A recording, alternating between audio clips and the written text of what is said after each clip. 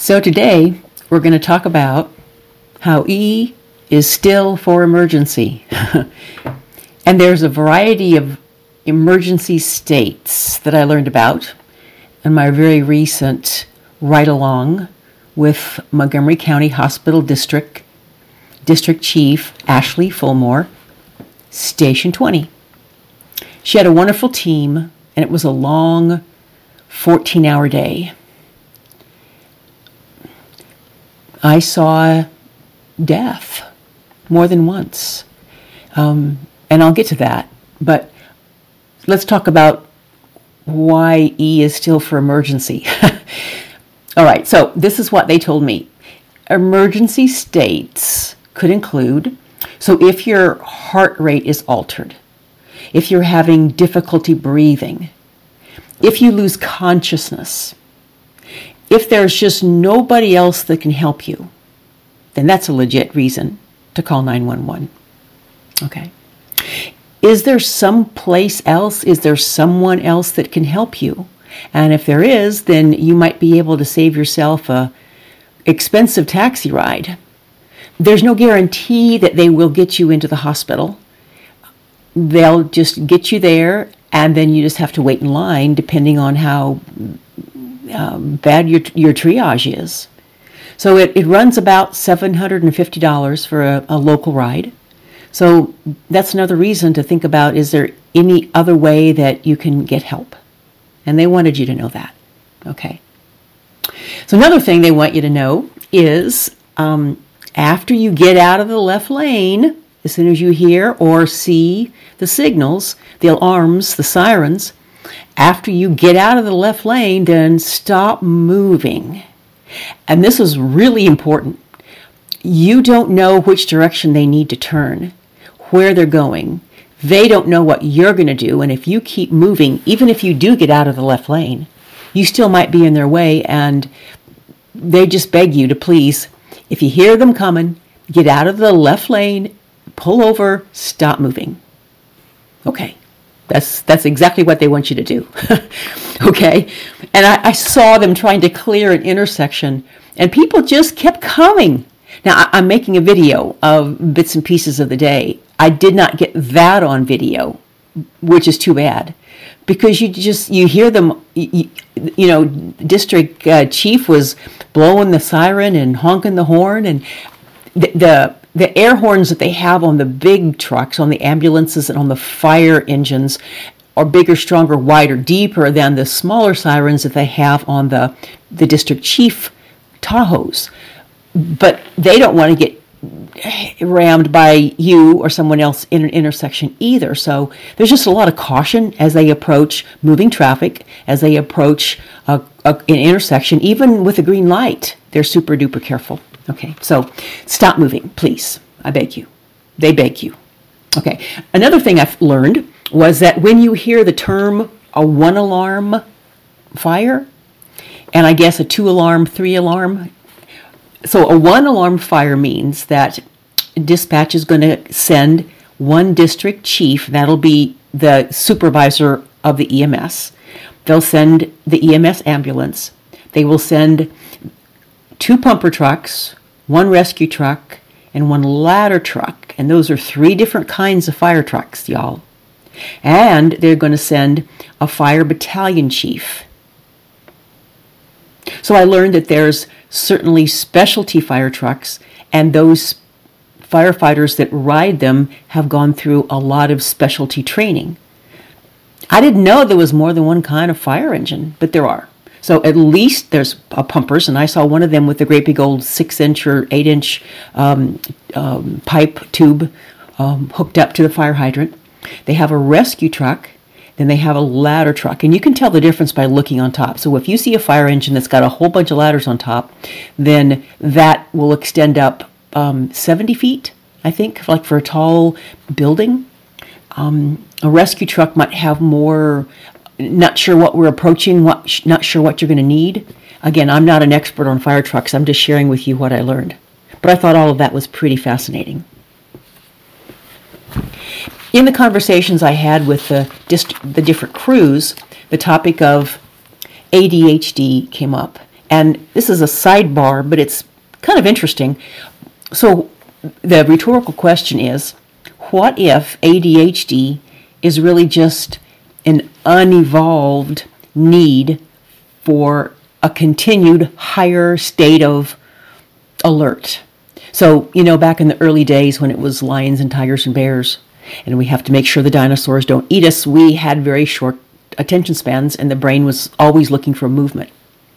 So as our civilization has changed, but we still have a need for a higher state of arousal, and if it's just not evolved into a more tranquil life, maybe that means that person just had a rougher childhood. There was maybe more threats, more abuse, some place where they could never feel safe. And that's a really interesting rhetorical situation to me as I think about all aspects of learning challenges, neurodiversity, learning differences, focus, executive functioning. And I know a lot of these are big words and it might not mean anything to you, but just the fact that the ADHD might actually be the brain's protection, one case by case by case, that's fascinating. Okay, if you know anything about that, ping me, okay? That would be super. Okay, so I also learned there's also different kinds of ambulances. So they got the basic ambulance, and that's just, like, again, basic. They don't have all the all the emergency equipment. They have day and peak trucks, so sometimes they're on a 12-hour rotation, sometimes they're on a 24-hour, and they have a different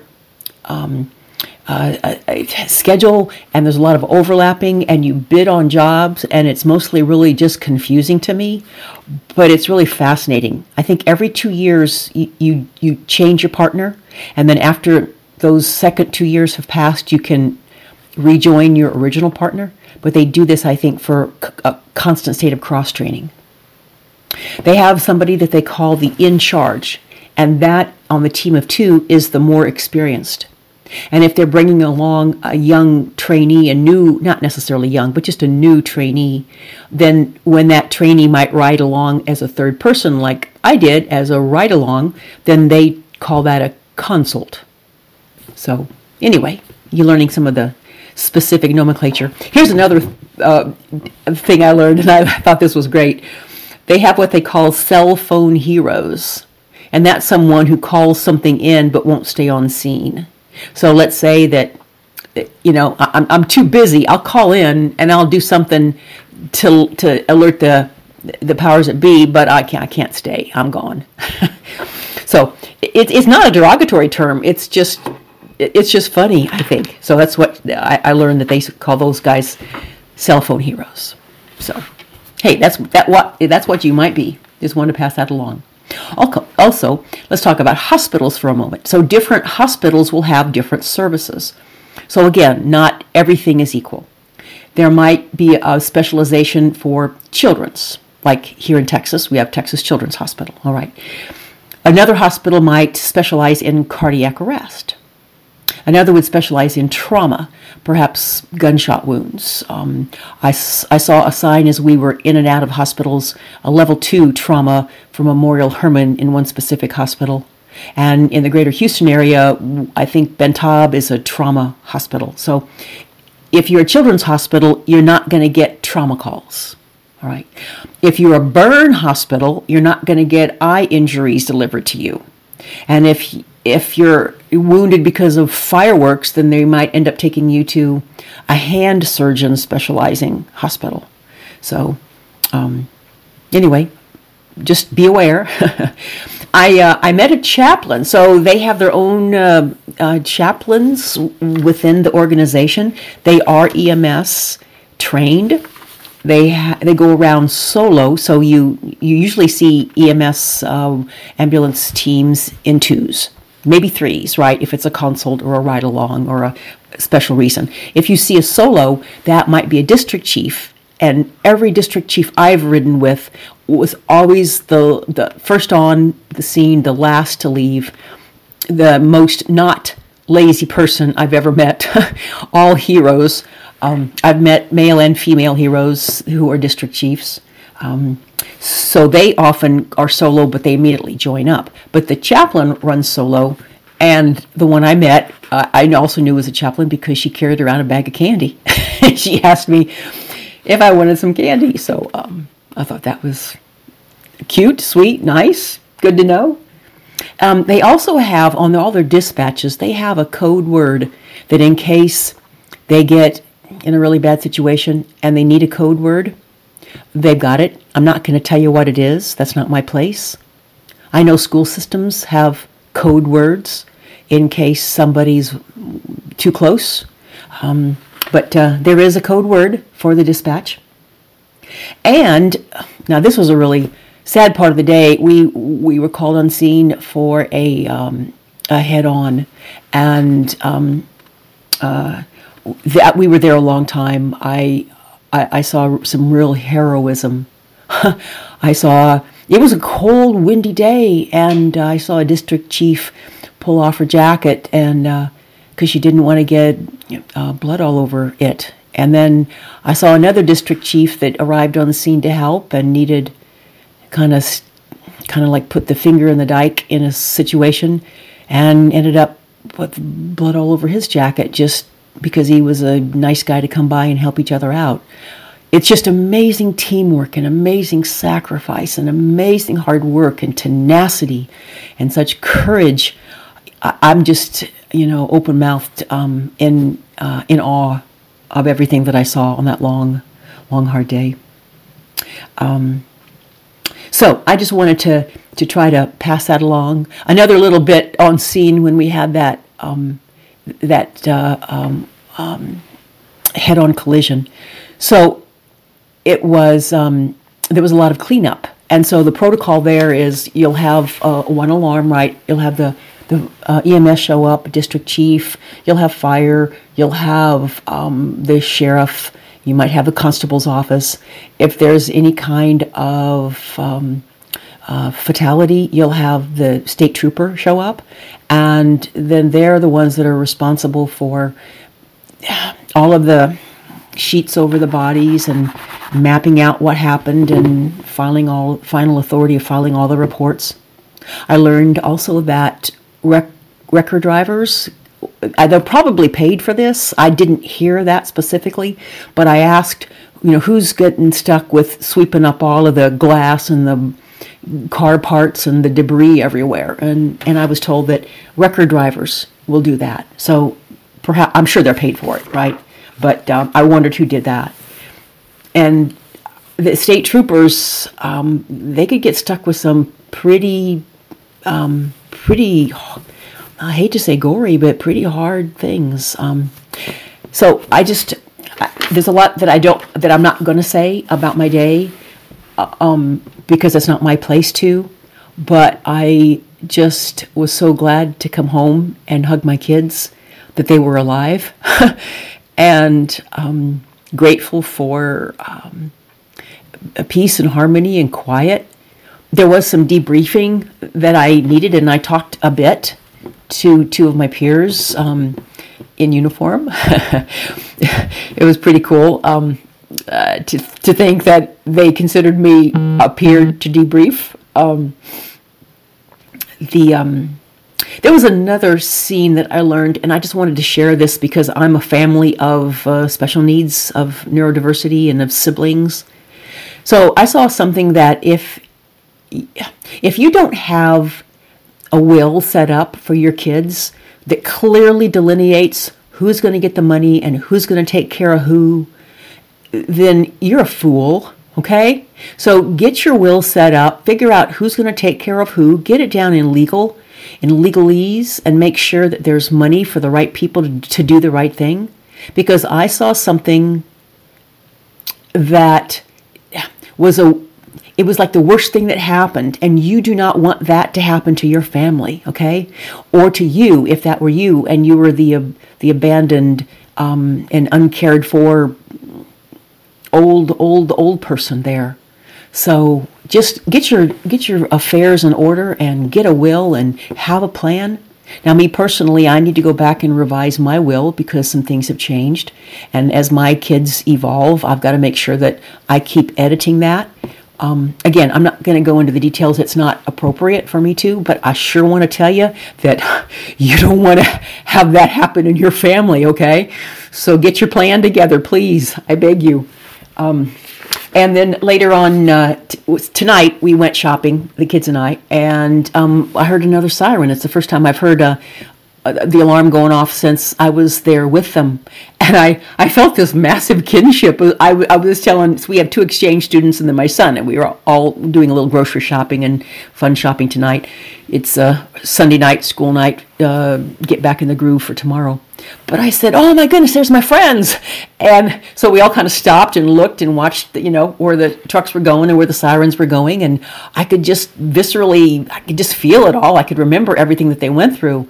And I got to be inside and I got to see the equipment and I got to see really hard sacrifices and all the equipment that they're using and the calls that they make and the patience they have to have and the cooperation they have to have. And if I were a young person, I'd be really tempted to get into that kind of business.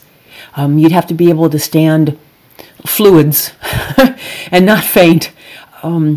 It's a very noble profession, and my hat's off to you guys in the service. So I'm looking forward to further ride-alongs. It's not scaring me off. The point of this podcast tonight, I will make sure that they bless it before I publish it. And then I was able to collect some pictures, not that much, right? Nothing that's inappropriate, but just to give you the feel of what the day would be like. And it's the day's piled on top of each new code red, and then you barely catch your breath and you're back at it again, and you catch your breath barely and you're back at it again. So it's a long, hard day, very emotionally draining, physically wearying, cold or hot. There's a lot of sweat and there's a lot of freezing involved. And it's right in where I live. So that was what was so amazing, is we went up and down streets that I live in and go shopping in. And you see another part of the world that you typically don't. You see all the shit happening, in and out of hospitals, in and out of... And another thing, too, take care of your health, okay? Because some of the stuff I see, that was just one day, and y'all know what it's like if you ever go walking up and down the hallway of any hospital. It's not a place that you want to go touristing or sightseeing. It's not a place to be. So take care of your health. Get your stuff in order. Get out of the left-hand lane. Quit moving after you do that, and keep in mind the emergency services for EMS 911. And if you can find another way to do it to save yourself some money, then great, do it. Don't shortcut yourself if that's really who you need. But if it's a smaller thing, consider the money. Consider asking someone else to help you, because someone else is in line right behind you with a greater need. Okay, thanks for listening. Peace be with us. If you meet any EMS people, give them a hug, okay? Buy them a cup of coffee, prepay for it at Starbucks drive-thru, anything. Do some small random act of kindness for them. But get out of the left-hand lane and stop moving. Okay, cheers.